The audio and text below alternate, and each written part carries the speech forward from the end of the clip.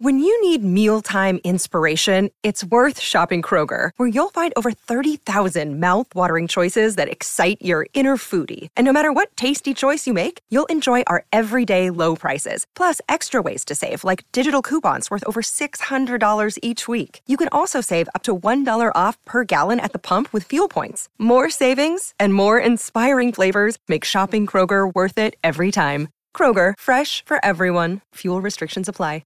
Another day is here, and you're ready for it. What to wear? Check. Breakfast, lunch, and dinner? Check. Planning for what's next and how to save for it? That's where Bank of America can help. For your financial to-dos, Bank of America has experts ready to help get you closer to your goals. Get started at one of our local financial centers or 24/7 in our mobile banking app. Find a location near you at bankofamerica.com/talktous. What would you like the power to do?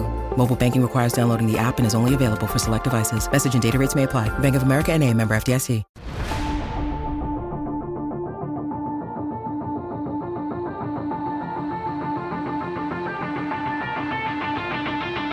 Welcome into the CHGO Blackhawks podcast presented by DraftKings Sportsbook, America's top-rated sportsbook. Download the app and use promo code CHGO when you sign up. Welcome in. Mario's back. We're at full strength. Back at full strength. We killed the penalty. I think we did very well.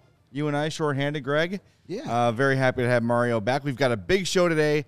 No time to waste. Real quick, if you're on the YouTube, make sure you like the video. Make sure you subscribe to the channel. If you're listening on the podcast, follow, subscribe, all that stuff. Leave us a 5-star review at Apple Podcasts or Spotify. We would greatly appreciate that.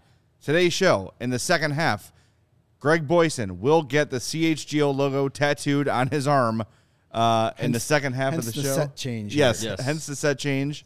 Mario is shifted to center while Greg and I have the wings. The bye week. We got to bring up the ratings somehow. It's like ice hockey, two fats and a skinny. You got to have the skinny center oh my with God. the speed. I love that game. See? Yeah, that's good, isn't it? That works. But most importantly, we're going to welcome in for the second day in a row a very special guest.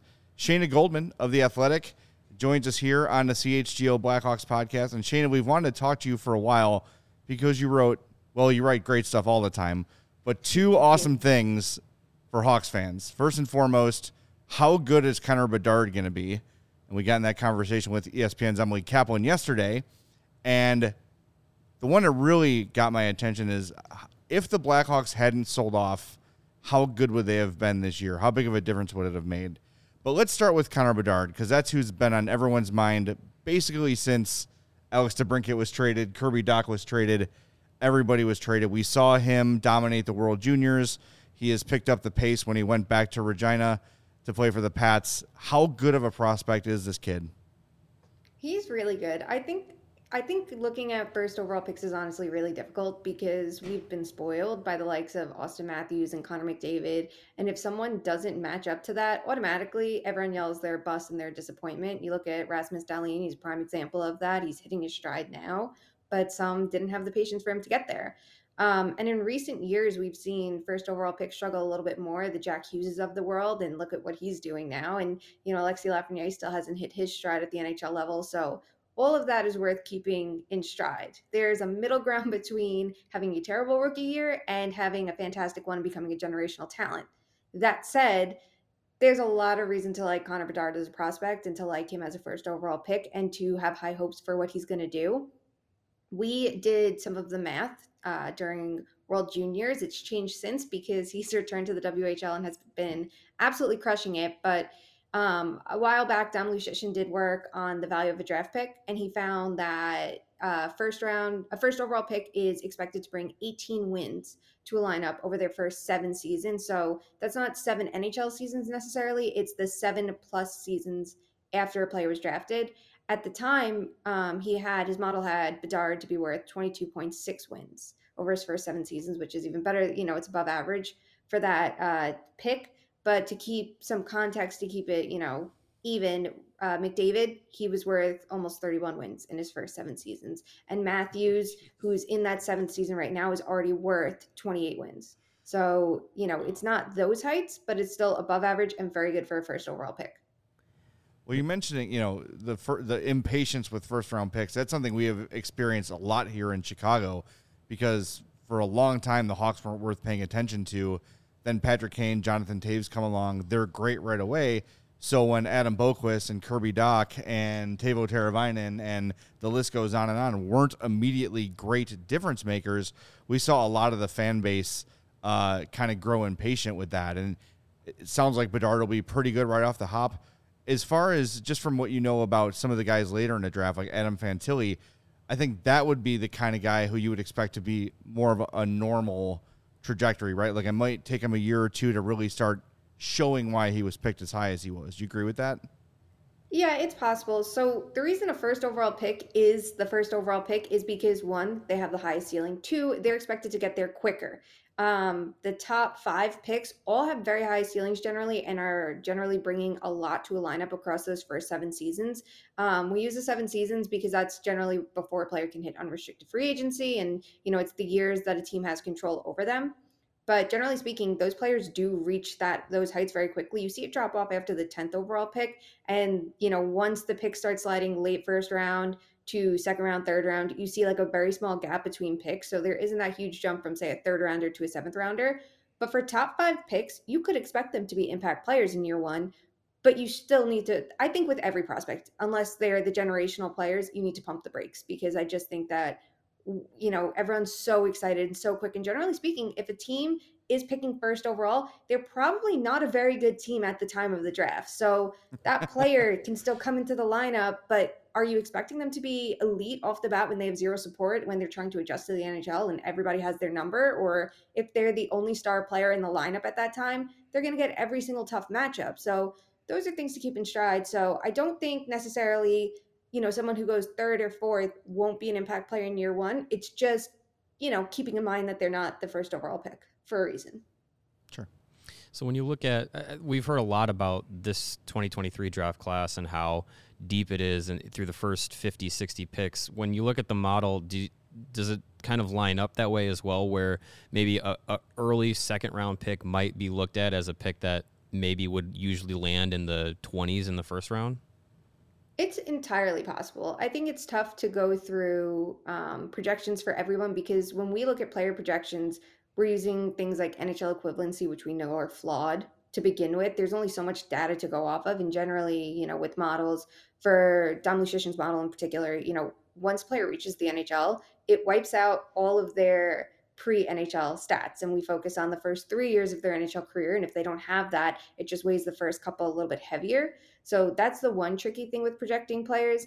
Having said that, the fact that we know it's a strong draft is encouraging, even for teams who don't have the best scouting staffs, because in a normal year, or even in a weak year, the best teams can still find great value players. They just need a little bit more creativity, and they need to look outside the box. So if you're someone that doesn't think the Blackhawks have the best scouting staff, the fact that they're a deeper draft should give a little bit more confidence that even if they try to go off the board, that there's stronger players later in that first round. You've done all the math, you've done your projections, you put in your research. We've all seen Connor Bedard and the amazing talent he has. In your best, not to put you on the spot, but in your best educated guess, would you expect him to maybe have more of a Jack Hughes progression where it takes him a year or two to finally become that superstar? Or should we just write his name on the Calder Trophy already and just get ready to hand it to him next season? It depends where he goes. If he goes to a team like Columbus, I think there's a very good chance of that. If he goes to a team like Chicago or even Anaheim, there's a little bit more reason for concern, because you look at how far those teams still have to come to be relevant. Anaheim is on pace for like a historically bad season. Chicago, we know, is a weak team right now, and they're bound to get weaker at the deadline. So that's the one question I have. But I do like a lot about his game, and I know that there's been some concerns about his size and whether he could play center at the NHL level, and I think a lot of that gets overblown because, oftentimes you hear it from more traditional thinkers who don't want to think, a smaller player can handle playing among men and can't handle himself down the middle and has to shift to wing permanently to be relevant, when that's not the case. I would be curious where he lands, because that might decide where he plays. Does he start at center and have a strong winger to help elevate his game? It depends what team gets him. Does he start on the wing, which a ton of centers do, and credit to helping their game so they don't have to worry about the defensive responsibilities of it? and have a strong center to help him out. It really depends who's still in Chicago at that point, if he ends up with the Blackhawks or, anywhere else. But I do think, it's reasonable to say he could be an impact player in his first year, regardless of where he goes. Is it Calder level? That's a big question, because that has to be, a really high-end player, because a lot of the time Calder trophy voting depends on points. Right. And we're seeing with Patrick Kane this year, without the complementary cast of players that he's had in the past, the numbers have gone way down for Patrick Kane. And I don't think there's any doubt that he hasn't suddenly forgotten how to play hockey. He hasn't suddenly gotten worse, but Alex DeBrincat and Dylan Strome go away and you see his numbers drop precipitously. So even for established great NHL players, not having the talent plays a huge role. And I think there's some people that wonder if Patrick Kane will wait to decide his fate with the Blackhawks and to see what happens with the draft, because if they get Connor Bedard, that's probably pretty enticing for somebody like Kane. But yeah, I think your message is very clear, Shane, and I'm glad you're the one saying it, because we've been saying it all along. Patience is so important with a rebuild and with prospects and everything. And we've even seen Lucas Reichel's played 15 NHL games so far, and there's already a percentage of our audience that's ready to write him off because he hasn't come in and immediately been a superstar. So, yeah, patience is key, even with somebody as high as Bedard. I think it's something important to keep in mind. Yeah, that was a absolutely. statement, not a question. No, but just to add on, I think sometimes we get overwhelmed with the idea of like quality of competition, and it is important. There are some players that legitimately can't handle playing top defensemen or top forwards, but quality of teammates is one of the most influential things on a player's, shot rates, and the shot rates are usually indicative of production. So that's something to keep in mind. Like you said, Patrick Kane is dealing with the inevitable effects of decline. Absolutely. You could see that in his game. It happens with every player when they get into their 30s. Generally, when someone's super elite, it's just a longer way down, so they're still above average. But when they have no support around them, that's the difference maker. Yeah, so going to the article that you and Dom put together about projecting what Bedard could do in the NHL, you have that his rookie season, he would come out to about a 72-point season. Is that going with just kind of like an average roster, or is that kind of going with, well, at best case scenario, with maybe a player or two around him, he can do that? Yeah, I would say that's with an average roster. With a player or two around him, he could pick it up a little bit more. With the right coach, he can. Coaching's super influential too. We've seen it with past first overall picks. Not every coach wants to hand a player minutes. Even if they don't have a good roster, they feel that player has to earn their minutes. And it can be tough for a player to earn their minutes and have that, strike of confidence without, say, top unit power play time. And that can drag down their game. It really does depend on situation. So that's the projection for the average roster. But we have to keep in mind, say he plays for David Quinn in San Jose. We have seen David Quinn coach top two overall picks. And he wanted things to be very simple, very risk averse, and it did impact the players. They were worried about taking chances because would it impact their ice time? They were getting third line minutes and minimal power play time. That seems to weigh on both of them to the point where they're not where they should be today. And it's hard to say, hey, hand them minutes when they've done nothing to prove that they have deserved those minutes, when you look at the results. But most would tell you that if the player got the minutes, they'd have, a little bit more confidence. If they got a couple lucky bounces on the power play, it's going to trickle into their 5-on-5 ice time. So that's a really interesting one. You look at the different coaches of the contenders for Bedard, who would manage that situation the best? I think it's clearly Luke Richardson. Obviously, Luke Yeah, Richardson. And I think that he should pull a Eli Manning and say I refuse to go anywhere but Chicago because of Luke. Yeah. All right, thanks. That's it. No. Well, you know what? That actually leads kind of nicely into the next topic we want to get to. And, it's very hard to judge a head coach when the roster he was handed is so poor. Like Luke, the Hawks roster is designed to be the worst in hockey, and it is as of right now. But we've been pretty impressed with the way he's been able to keep the team competing. So we found ourselves wondering this early in the year, wow, if Luke Richardson had been the coach last year with Seth Jones and Marc-Andre Fleury and Alex DeBrincat and Dylan Strome and Dominic Kubalik and Eric Gustafsson and all those players that were here, what would that team have looked like? Would they have been better than they were with Jeremy Colleton? And you did the work. So I'll let you reveal the results because I thought they were fascinating.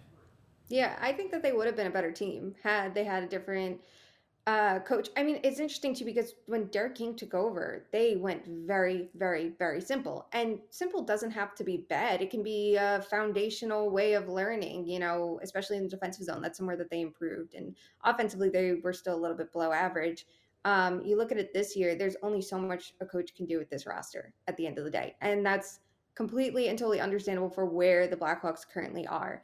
If they had players like DeBrincat still in the mix and Strome and Doc, would they be a better team? Yes. Would they be good? Probably not. I don't think you can catch the likes of Colorado or Tampa Bay or Florida or Toronto last year with the roster that they had put together. That defense was still incredibly flawed. But the nice thing is we know that a coach can teach defensive structure. I think you can't, in my opinion, you can't teach offensive skill. A player has it and you can refine it, but you can't teach that innate offensive skill that a lot of players have unless you have round the clock skills coaches. But again, there has to be some like basis for talent there. Defense, you can teach structure, you can teach systems.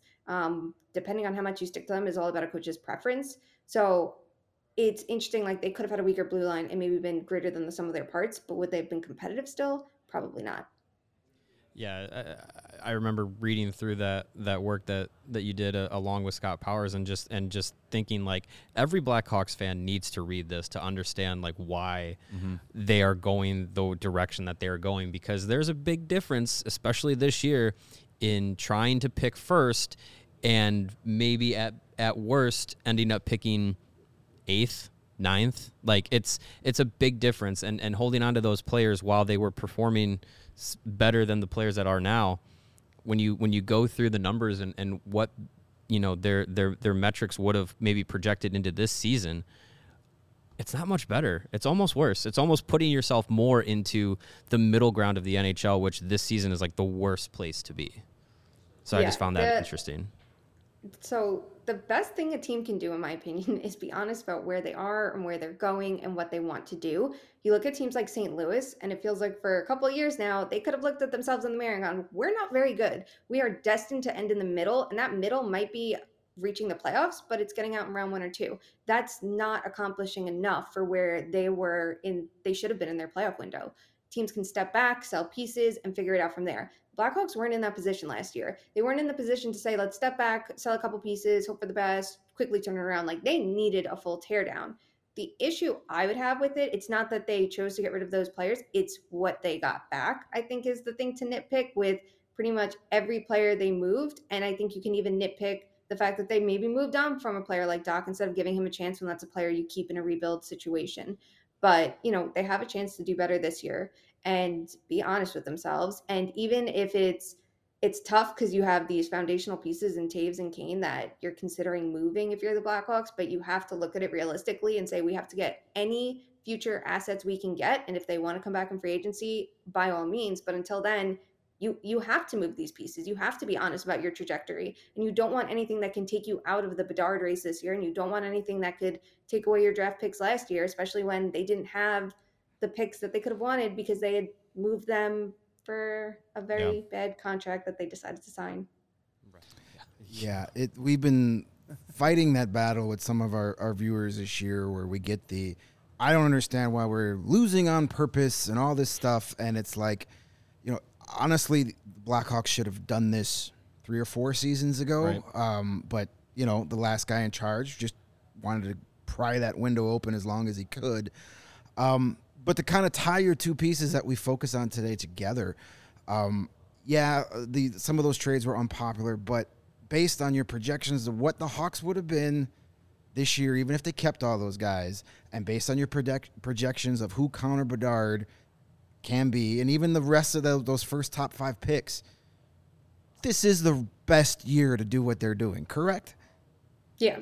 I mean, if they had done it sooner, it's a different conversation. They did it 3 years ago, they'd be in a different spot now. But because they didn't, absolutely tear it down this year.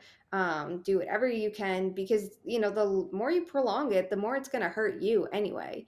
The last thing they need is to be moving assets out to bring players back that they're not even going to be able to contend with in their prime. And that's where you look at, the Seth Jones contract. I think everybody knew the Blackhawks weren't in a good position to contend then. They still went for it. They moved out future assets that would have helped them now. And now they're going to be stuck with this contract. And by the time they're good again, he probably will be even worse than he is now, which is disappointing, but it's mistakes that they're going to have to find a way out of or work around. So yeah, this was absolutely the year to do it. You would have hoped they would have had a little more success with their moves last year to put them in a better position this year in the future asset sense, but it is what it is now. So they just have to keep moving pieces and speed this along.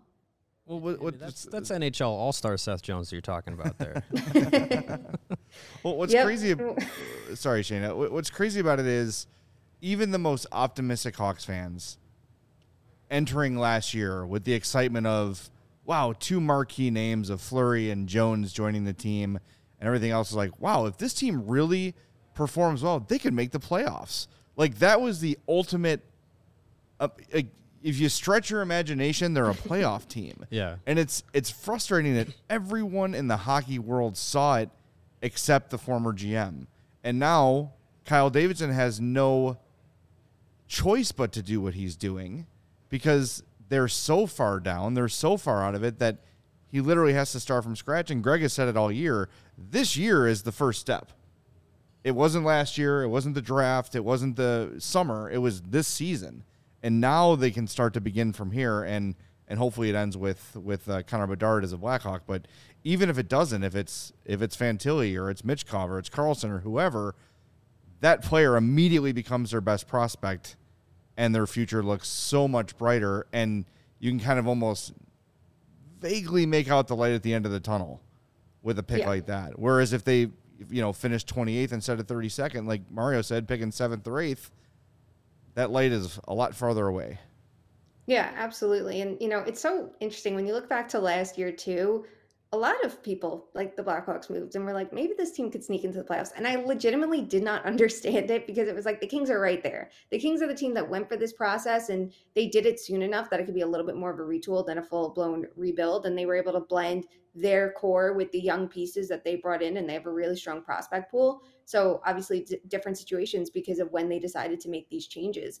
But I just didn't understand the hype of maybe the Blackhawks could do it with these right now moves. It feels like you're just trying to mask the problems. So yes, the better the pick they get, the better it is for them, the more there's a light at the end of the tunnel. But a key part of this is getting the player. The next part is drafting and is developing that player. And that's going to be crucial in it. We've seen players get held back because they don't go through the right, process to help their progression. So that's, it's not over yet. There's a light at the end of the tunnel, but there's still a long road there that management and coaching, everyone needs to be on the same page on how best to maximize that star player and make them the star player and then keep building around that. So it's going to be interesting to see how they proceed from here. That's the first step of turning this around, I think, is getting that top pick. You look at any rebuild, you look at the Lightning years ago, you look at the Blackhawks last time they did, you look at the Kings, the Jets, the Devils, they got those top players and then they kept building around it versus, say, the Sabres, who got the top player, didn't do their best at drafting and developing all of them, and then tried to speed up the process by handing out really big contracts to mid-tier players as an effort to accelerate it, which ended up burning them.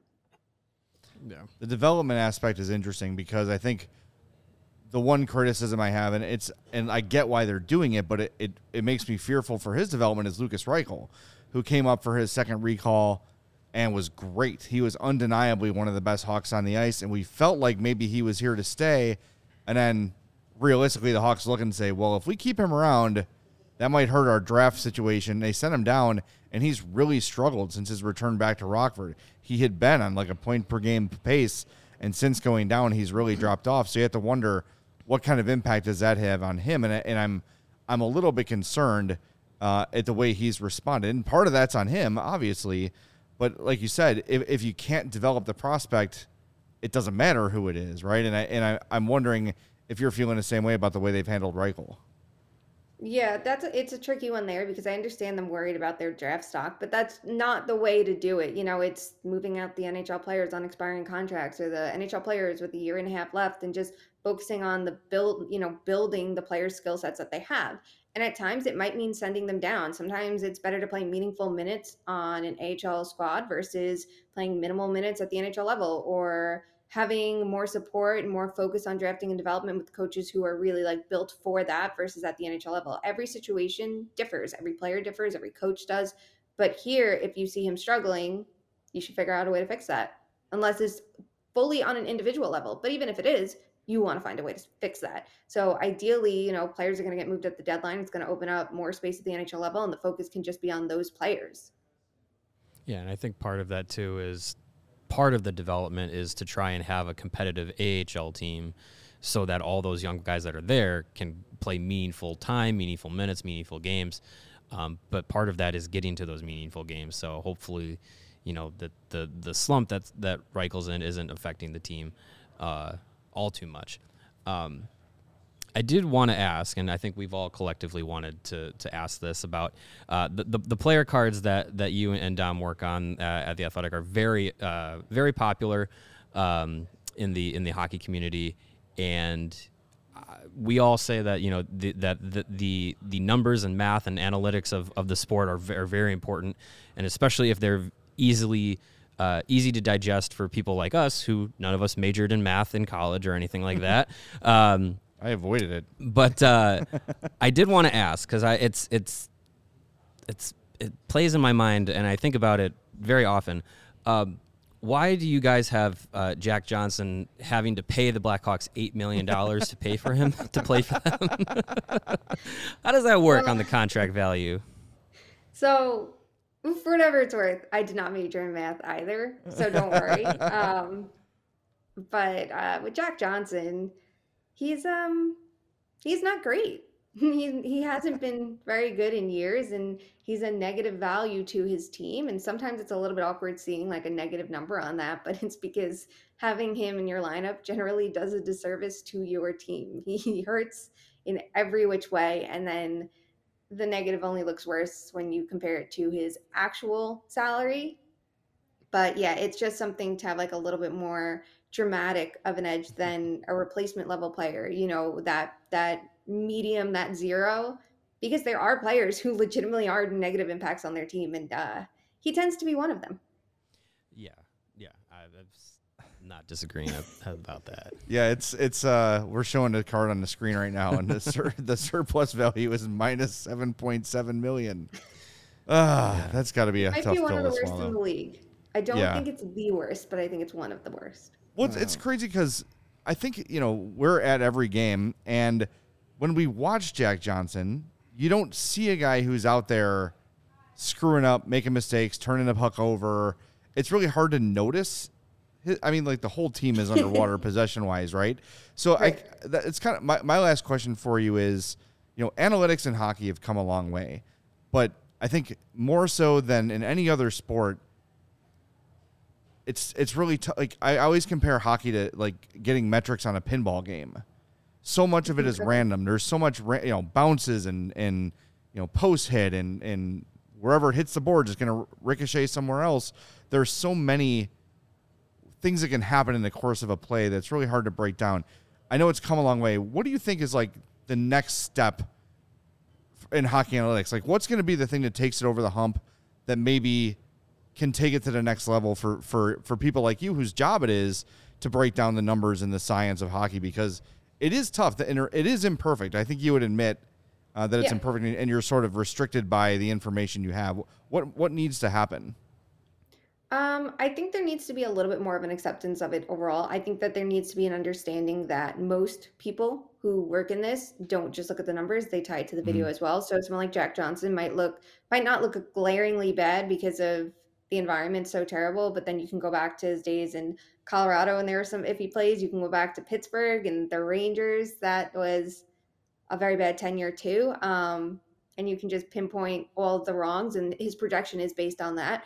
But it does help to understand, like, most of us do pair it with video. If you don't pair it with video and you simply look at the numbers, you're doing a disservice to yourself and to others reading you. And I think the same goes if you're only watching the video and you're not taking in other available information. Something that will help is a general understanding for more people, getting it into the mainstream, understanding the different concepts, the different ideas, and of course, improving the data. In the public sphere, we're working with what we have. It's not very good. The NHL tracking data is not perfect. Their shot locations are not perfect. Even when we look at things like expected goals, in the public sphere, we have to exclude block shots because that's recorded from the location of the block, not the shot. Doesn't help us then. We can't quantify the value of that shot attempt because we have no idea where it came from unless you watch the video, try to pinpoint it yourself, and it's very messy. It would help to have things like pre-shot movement. A lot of private models already have this information, and that's a big difference. So it helps to know, is a shot more dangerous because it was preceded by cross-lot pass? What about on the other end? Was it a rush or a rebound? There's things that we can use as proxies, but to have that legitimate information, it would help. And just more consistent, forms of it, having a full database with zone entry data and zone exit data and stick checks and body checks that actually show separation of the player from the puck when a hit's made. So it's like an effective hit.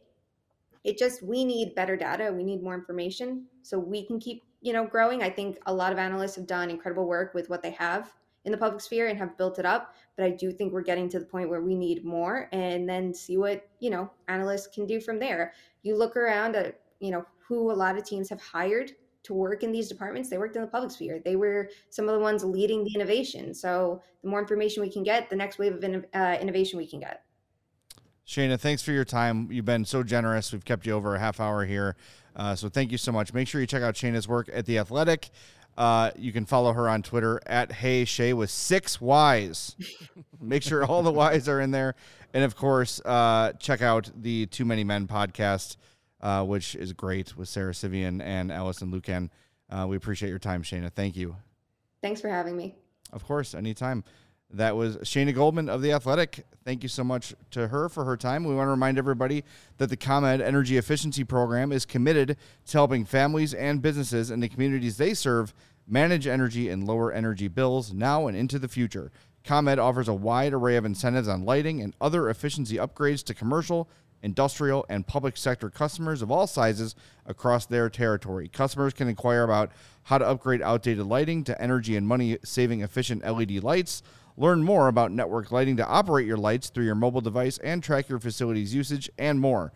Incentives have recently increased for indoor, outdoor lighting, and networked lighting controls, making these projects even more cost-effective than before. Visit ComEd.com/poweringbiz now to start saving money and energy, and to start a project, contact them at 855-433-2700. For more info, email businessee@comed.com or publicsectoree@comed.com. And when you check the calendar, there's only five games left at the United Center. 5 before the trade deadline. So possibly 5 games to see your favorite Blackhawk Jack Johnson still in a Blackhawks uniform. So if you want to get tickets to one of those 5 remaining games, we highly recommend you use Game Time, the hottest new ticketing site that makes it easier than ever to score the best deals on tickets to sports, concerts, and shows. Have you ever dreamed of sitting in a seat you thought you never could? Like the 50-yard line, courtside, right at center ice. Maybe you love those 200-level seats. Well, it's possible with the Game Time app.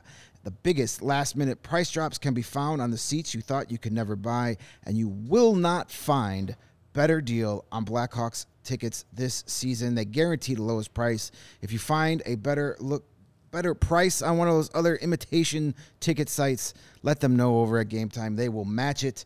If you love CHGO, then you'll love Game Time. The best way to support us is by buying your tickets through the link in the podcast description. If you're watching live on YouTube, go ahead, scroll down, smash that giant white thumb, and under that, you'll see the link to Game Time.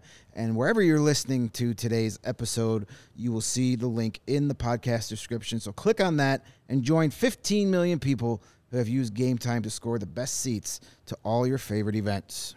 All right, the time has come. For you to get tatted up. Do we need to give Bob some time to get over here? Yeah, I think he's been setting off in the green room, i.e. the last table. And I think we're gonna get ready to roll here. We're gonna get a little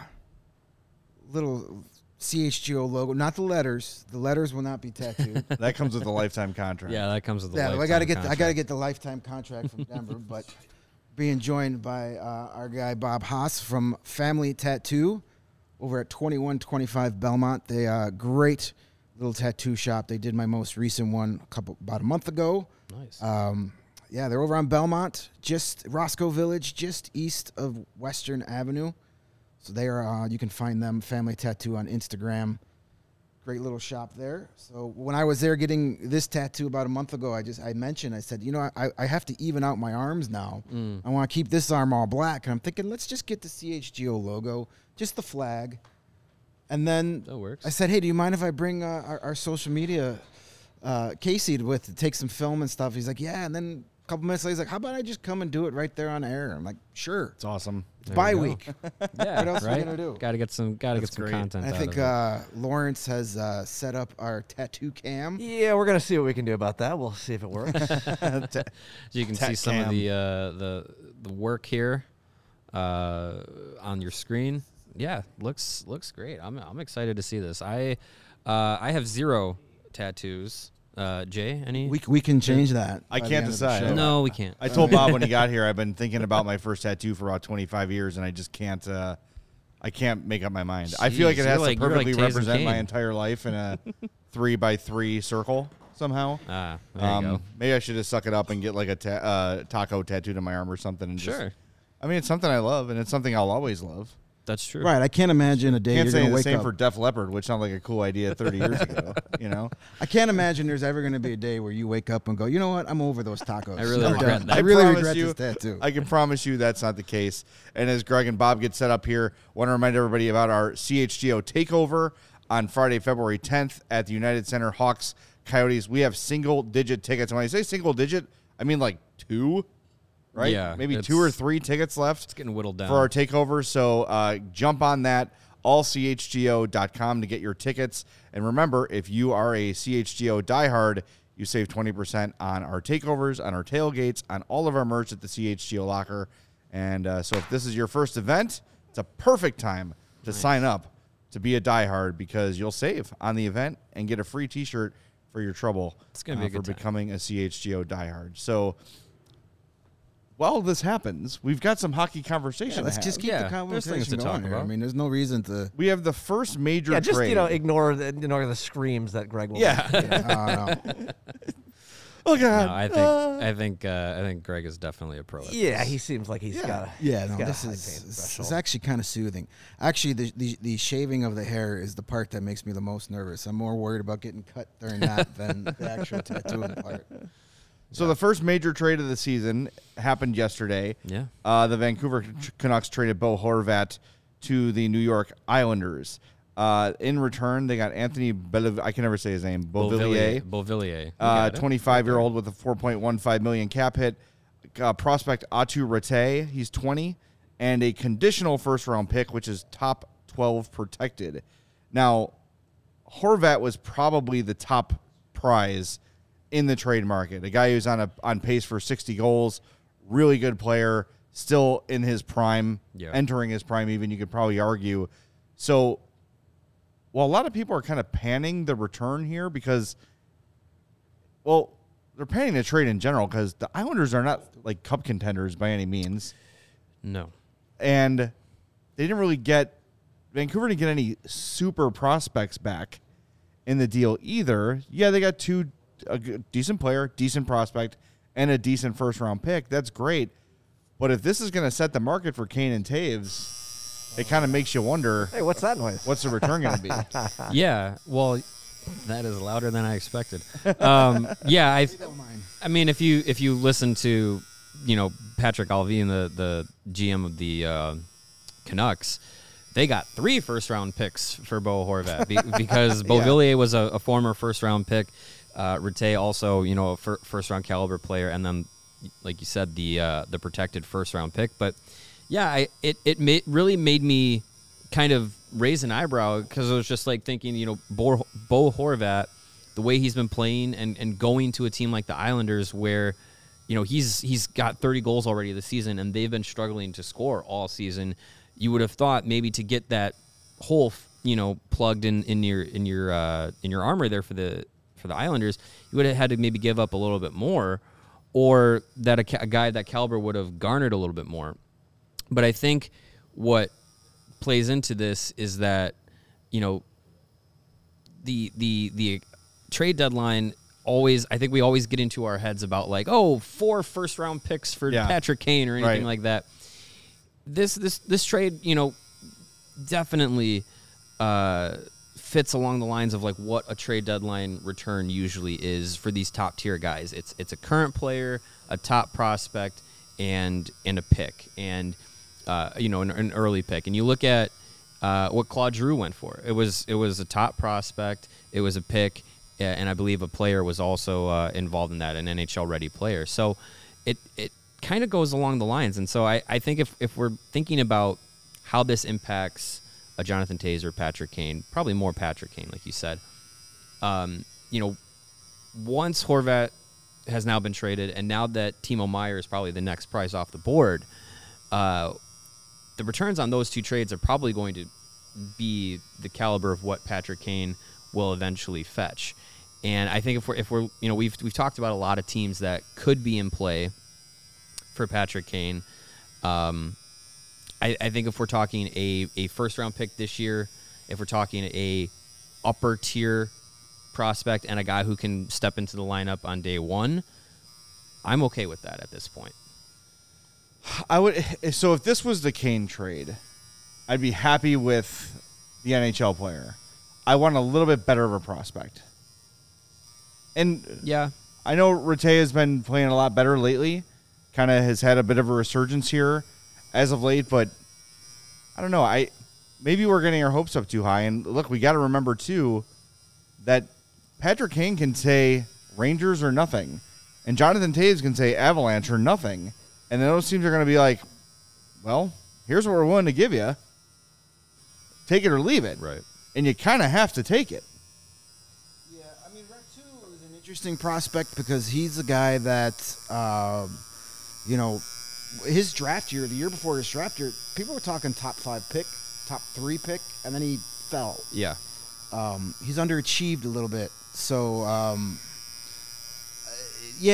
I guess the weird thing is, was it you, Mario? Was it Kevin Weeks that reported that basically the Canucks took the first offer and were like, yep, that's what we want. They didn't try and get anything better, which if I'm a Canucks fan, that makes me very upset. You've got him. It's what Emily Kaplan said yesterday. Lou Lamoriello's favorite quote: "If you have time, use it." What's the rush? Right. Tell the Islanders, cool, stand by, give us 3 or 4 days. We're going to shop it around. Mm-hmm. But I don't know if they just saw first round pick and ran with it. But everyone knew you were going to get a first round pick for Bo Horvat. Right. How do you? There's no way you're not going to get that. So as a fan of the Canucks, I'd be frustrated because the idea there too is, let's restart the engine a little bit.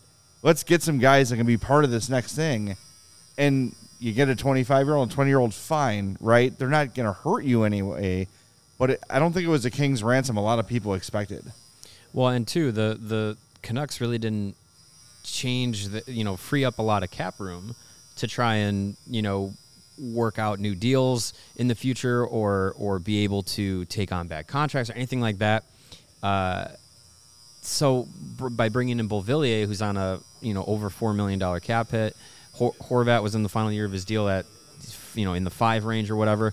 So you're not really changing your money all that much. So it's not like you're freeing it up to bring in new deals or anything like that. I don't really see on the Vancouver side of things how much of a, I guess, future move this is. Are any of them going to be better than what Bo Horvat could be through the rest of his career? I don't know. I just don't see that. And maybe it plays into the fact that they weren't maybe expecting to extend Horvat beyond this season. That's why the return on DeBrincat wasn't as big as we had thought it would be. Yeah, because there wasn't a certainty beyond this year. So it was a very confusing move. And I think the tempering of expectations is probably best for Blackhawks fans on the return for Kane, because not only was this a bit underwhelming, kind of setting the market for the top trade prospect, but also Patrick Kane is not playing like Bo Horvat has been playing this season. Oh, Horvat. Yeah, right. So he's almost the opposite. Bo Horvat is his shooting percentage is unsustainably above 20%, and Patrick Kane is a career low 5-6% shooting percentage. So it's you can't expect the same kind of return for a guy who's not playing the same way at all, and league wide now has injury questions, quote unquote. So I don't know. It's hard to really get a good gauge on it. Well, Amanat says, Vancouver weren't going to sign Horvat to $8 million for 7 or 8 years, maybe. But I also saw reports that they weren't going to budge from like 5.2. Like, what? Like, you got to pay people what they're worth. Right. And you can argue that he's maybe not an $8 million player. I think if you look at the guys in this league that make $8 million, that he certainly is. Mm-hmm. But you couldn't keep, you said, like the money changing is not that significantly different. It doesn't create a lot of opportunity for Vancouver to do anything. So, I don't know. It's weird. I think more than anything, it's weird. You know why the Islanders wanted to do it. Right. They think that he could be the difference in getting him in the playoffs. And from there, who knows what can happen, because they've had some recent playoff success and they're a big team and they can defend. They just can't score for shit. Well, a 30-goal scorer helps with that. Yeah. So you see why they're saying, all right, let's give it a shot. But for Vancouver, it just feels like there could have been so much more in return. Yeah, it definitely does. And, there's a lot of reasons to be mad if you're a Vancouver Canucks fan these days. I mean, Yeah. You basically gave up Bo Horvat, and you may still get something out of that deal. I can't say it now because my arm is on fire, but Beauvillier. we're just going to call him Tony. He still has another year Tony under Bo. his contract after this year. Yeah. Atu Ratu could turn out to be a good player, and then you get a first-round pick. But do you trust the Vancouver Canucks to make the right pick and develop said player? So, there's a lot of other reasons. And then you could say, well, hey, we just let Bo Horvat, our captain, we traded him. The first offer that came down the pipe, we get rid of him. But yet we signed JT Miller to a huge contract. Now, who would you rather have long-term, Bo Horvat or JT Miller? I think everybody except JT Miller will say Bo Horvat. Right. Yeah. So and then the whole Bruce Boudreau coaching thing. Yeah, it's a dumpster fire and a half. And I can't say that breaks my heart. But, at some point, the fans are just I don't know, they're going to cause another riot or just stop showing up. I don't know, but it's confusing. Think about this. You're a Canucks fan. You see Bo Horvat traded. You're like, what's the return? And you're like, oh, Yeah. all right. I mean, if he's not coming back next year, then okay, that's a pretty good return. Well, Sure, I know, yeah. but Because you're getting at least kind of good return instead of nothing. all right, let's play a game. Which I think If the Islanders traded that exact package for Patrick Kane, would you be satisfied? Probably. I wouldn't be outraged. I wouldn't be mad. I would be okay with it. If they handled it the same way and just took the first deal, I'd be upset. I'm saying if that was like ultimately. If that was ultimately what they could get, Yeah. that's I wouldn't flip this table over it. It's a slightly above average, a replacement level player, above replacement level NHL player. A prospect that at one point was a highly touted prospect that in the right development could be above, so possibly 2 above replacement players, and then the first round pick that could be a third. So you're talking 3 above average players possibly for one guy that's at the tail end of his career Yeah. that could walk away for nothing. Right. Yeah, you're probably right. And I think that could be a pretty good template for what to look for. Mm-hmm. But again, I don't know. Did Horvat have a full no trade or did he have like a partial? I want to look it up here. I don't know. I don't think he had any. No, he had nothing. He had no Yeah. protection. Yeah. So that's, 31 other teams could have traded for Bo Horvat. the Canucks didn't want to hear from any of them except the Islanders, Apparently not. but that's different too. And I'm just telling everyone, and we all are, temper your expectation on a return. If you get a first and whatever else comes with it is gravy, that's how I'm feeling about Kane and about Taves. If you get a first-round pick, you take it and run. When we had Jesse on, Jesse Montano from DNVR, and he said the Avalanche would trade a first-round pick for Jonathan Taves. Like, yes, done. Let's go. We'll do it today. Do it today. Yeah. And any sort of addition to that is gravy, I think. Yeah. I just don't think Taves is going to get that. A first? First, no. I don't think so. I wonder if it would I think it could matter if he says I'll go to Colorado, I'm just naming teams, Boston, Dallas, whatever. Mm-hmm. If he gives a list There's and a then bidding those war. teams have to Yeah. bid, maybe. Sure. And this trade this early could help the Hawks, and now puts pressure on those other teams looking for the center market, particularly. The Hawks have two. One for sure that they probably want to trade in Domi, and then there's the Taves. So, it could put pressure on, one of these teams that were rumored for the Bo Horvat. Well, they missed out on him. They didn't even get a chance to bid on him. That's so weird. So It's negligent. It's so Canucks. How It do is. you I don't understand it. You've got the top commodity at the trade deadline. Take the first offer a month before the deadline. It's insane. So you're telling me that they had no other calls about Bo Horvat up to any point, unless the calls they'd received so far were so far below what the Islanders offered? Which And they're can't like, be. well, it's not going to get better. Of course it would get better. If you waited a little bit, even if you waited till the middle of February, you still got 2.5 weeks till the trade deadline. If I'm a Canucks fan, I'm feeling like they did a negligent job doing their due diligence. It's like the old days with He Who Shall Not Be Named. You trade with 3 teams. Right. You're telling me to trade Brian Bickle, you had to get rid of Teuvo Teravainen. You couldn't find any other team in the league that was willing to take a shot on Brian Bickle. Maybe you throw in a different prospect, but you had to give up Teuvo Teravainen to get rid of Brian Bickle. I know we're way past history here, but that's what I'm talking about. It's like, I just want it over with. Well, it could just get it over with. Never underestimate the old boys club. I mean, you're dealing with Lou Lamoriello and Jim Rutherford. Yeah, right. Jeez. You know, maybe Lou used that old school Jedi mind trick and just said, "You will give me Bo Horvat." I guess so.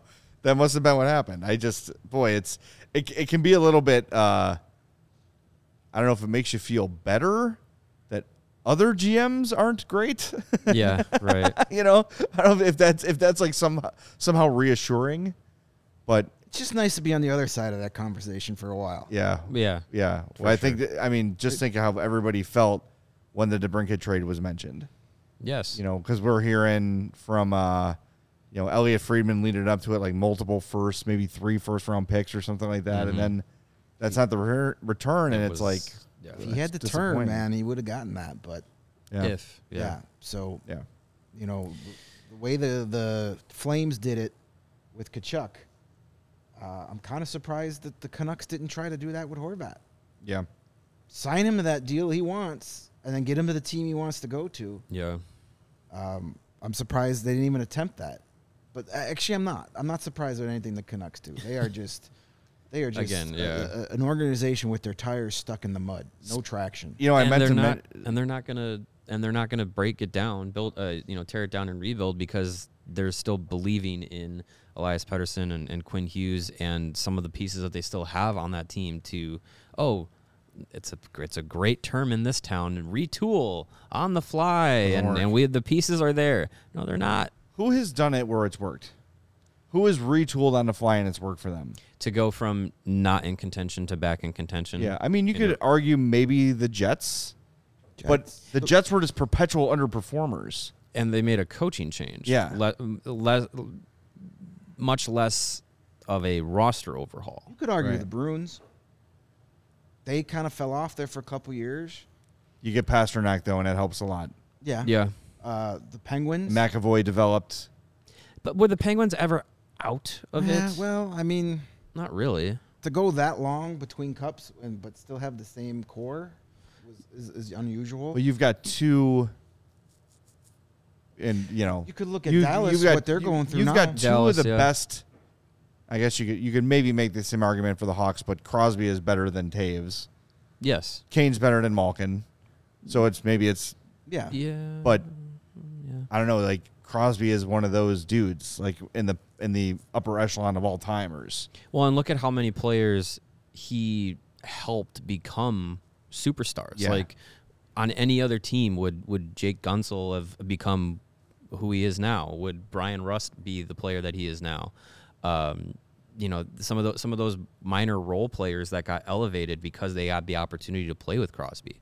I mean, that goes a long way, and to have a player like that obviously will help you keep you in contention for as long as they did. But yeah, I mean that they weren't the perennial cup contender, but they were in and out of playoff positions, and I think it's tough to find a team that has truly been like, well, they were really good and then they were really bad, but they made these 1-2 changes and then they got really good again.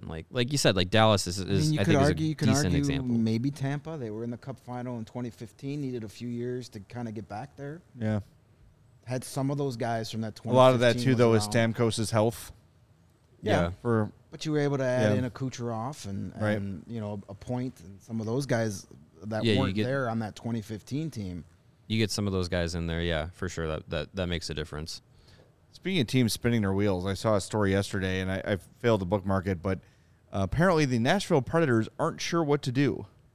That sounds on brand for them. They aren't sure if they should sell or buy.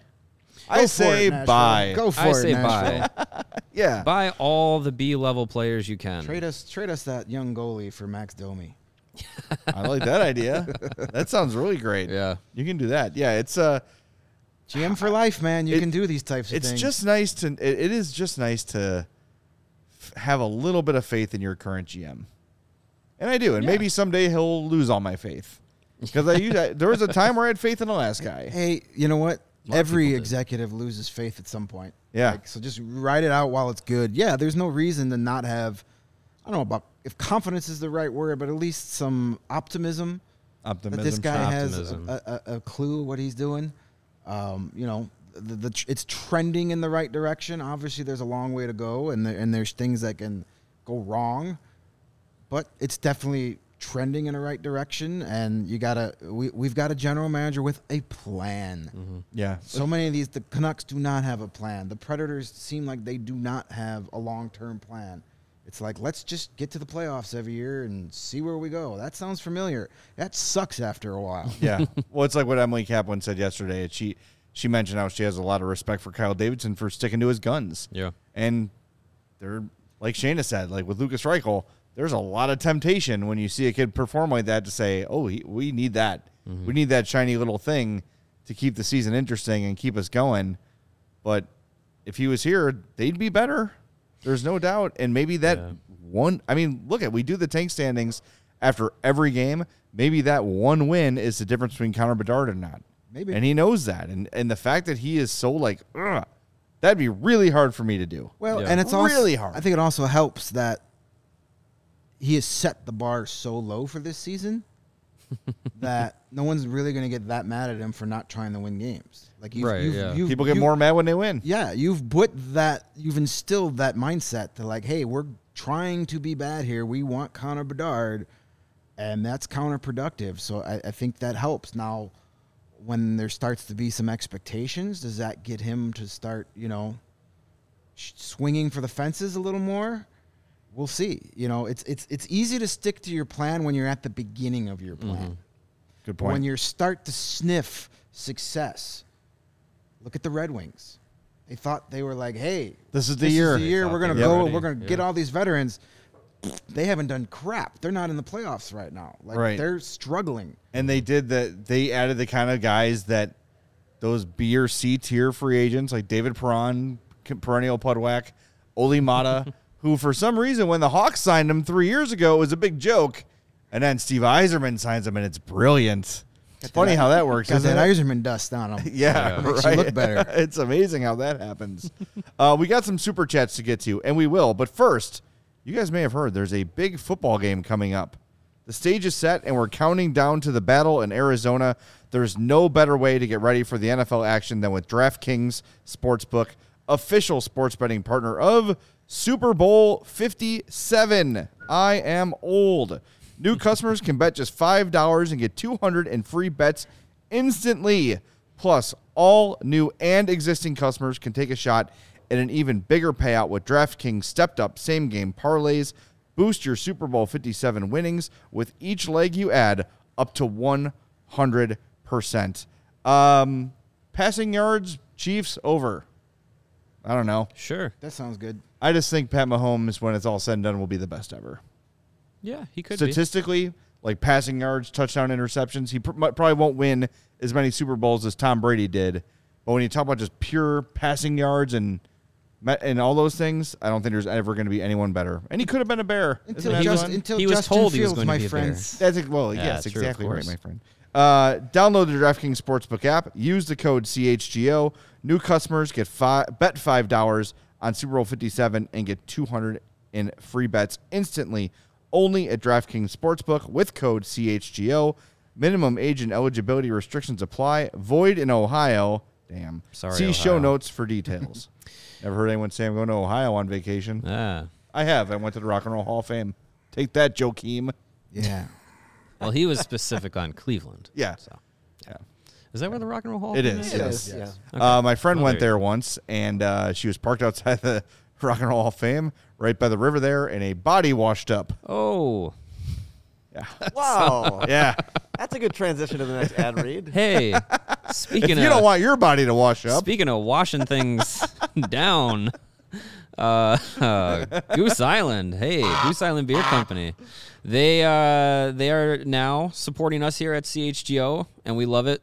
They are Chicago's beer since 1988, and if you didn't know, by the amazing set of cans on the set here, Hey. the hey, Blackhawks. I'm right here. The beer cans right here. okay. The Blackhawks Pale Ale and the Bulls City 312, both limited releases, both specialty releases from Goose Island, pairing well with their full list of beers, which, of course, is headlined by the staple 312 in the unforgettable yellow can. Of course, they have the Bourbon County Stout. Use take two. The Green Line. Bourbon County before Yeah, that. a little bit. The Green Line, Matilda, of course, just part of the extensive beer roster with Goose Island. And, of course, we mentioned the CHGO takeover February 10th for the Blackhawks game. That is going to be at the Goose Island Brew Pub in the United Center. Get your tickets now. They are limited, very limited. You can count them on one hand. February 10th, come hang out with us at the Goose Island Pub at the UC. And if you want to, outside of the United Center, enjoy some Goose Islands, you can go to their 2 local locations, which are open and ready to welcome you. You can grab a beer right from their innovation tanks at the Goose Island Tap Room, located at 1800 West Fulton, or get yourself a smash burger and a fresh beer of the week at the original Clybourne Brewhouse at 1800 North Clybourne. For reservations and pickup, go to gooseisland.com/locations. Again, that is the Goose Island Beer Company. All right, we got. Let's get to some super chats here. We got a couple good from timing. Kayla. Thank you, Kayla, for joining us today. I know it. she said if one more person says they want Connor Bedard to go to Vancouver, she will find where they live and fight them. Oh, my. That's great. $5 for that. And another $2. She says all of us will get Connor Bedard tattoos, which leads us to our poll question that Lawrence had on the YouTube today. If the Blackhawks win the NHL draft lottery, who should get a Connor Bedard tattoo? Jay, Mario, Greg, or all of the above? 69% of you very nicely said all of the above. Actually, you're catching up. It's down to 59 for all the above, and Jay with 27% is in second. I cannot get a tattoo of someone that is young enough to be my son. Yeah, why not? No, that's weird. It's just the number 98. Yeah. All right. If it's all the, we'll all get 98 Bedard on our backs. I'm going to tramp stamp if I'm doing it. Big old back tattoo. Yeah. There's one more comment I want to That get is you not to. actually It was going to from happen, though. Blank Name. That was the username. Nice. And he said, Bedard sounds a lot like Patrick Kane. I believe it was Cam Robinson Yes. that said Connor Bedard is Patrick Kane with Austin Matthews shot. That sounds great to me. Sign me up. Yes, that sounds good. Are Sign you me done? up. Is it I'm over? done, yeah. Oh, perfect. Man, that was good time. well timed. Well, perfectly timed. You know, Good timing. It's like we know what we're doing over here. If you're not watching on the YouTube, today would be a good day to do it. As you can see, Greg get the entire tattoo from start to finish from Bob Haas during the show today.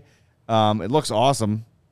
That looks so good. That looks good. All right, now I'm evened out. See, that was the Nice. point. Yeah, This and arm I- was a little heavy. Symmetry. Yeah, your arm feel more even. I heard Luke say this on the Cubs show, and he's right. Like, we're starting to do so much more stuff on YouTube. Every show has a post-show cut put up. We've got YouTube Shorts going up there, so make sure you subscribe to CHGO Sports on YouTube, because if you don't, you're gonna be missing out on a ton of great CHGO content. So make sure you subscribe there. On your way out today, make sure you smash that like button. We're gonna be back tomorrow at 2:30. Greg, you got any parting words about your tattoo? You want to give Bob one more plug before we go? Yes, be sure when you're ready to get your CHGO tattoo or Connor Bedard tattoo or any tattoo Or taco tattoo. taco tattoos, Bob can do it all. Check out Bob Haas over at Family Tattoo, 2125 West Belmont, and that's in the Roscoe Village area, just past Western Avenue. You can check him out on Instagram, and give him a call, make an appointment. Bob's got a ton of great art there in the shop. You could pick out one of his already designed tattoos, or he can do whatever you want, like a Pickle and a Stella logo. Anything you want, Bob can handle it. So check him out, Family Tattoo. And we really thank you for appreciate it. being so flexible and coming down to Yeah, thanks, Bob, for coming in. We appreciate that, man. And we want to thank Shaden Goldman for joining the show as well. We got a super chat. You got another super chat from Windy City Hockey. He says the flag tattoo looks good, Greg. It sure does. It looks awesome. I hope so, because I'm stuck with it now. It's here forever. All right. Thanks, everybody, for tuning in. Thanks to Bob. Thanks to Shayna. Thanks to everybody for being part of the show today. We'll talk to you tomorrow at 2:30 on CHGO Blackhawks Podcast.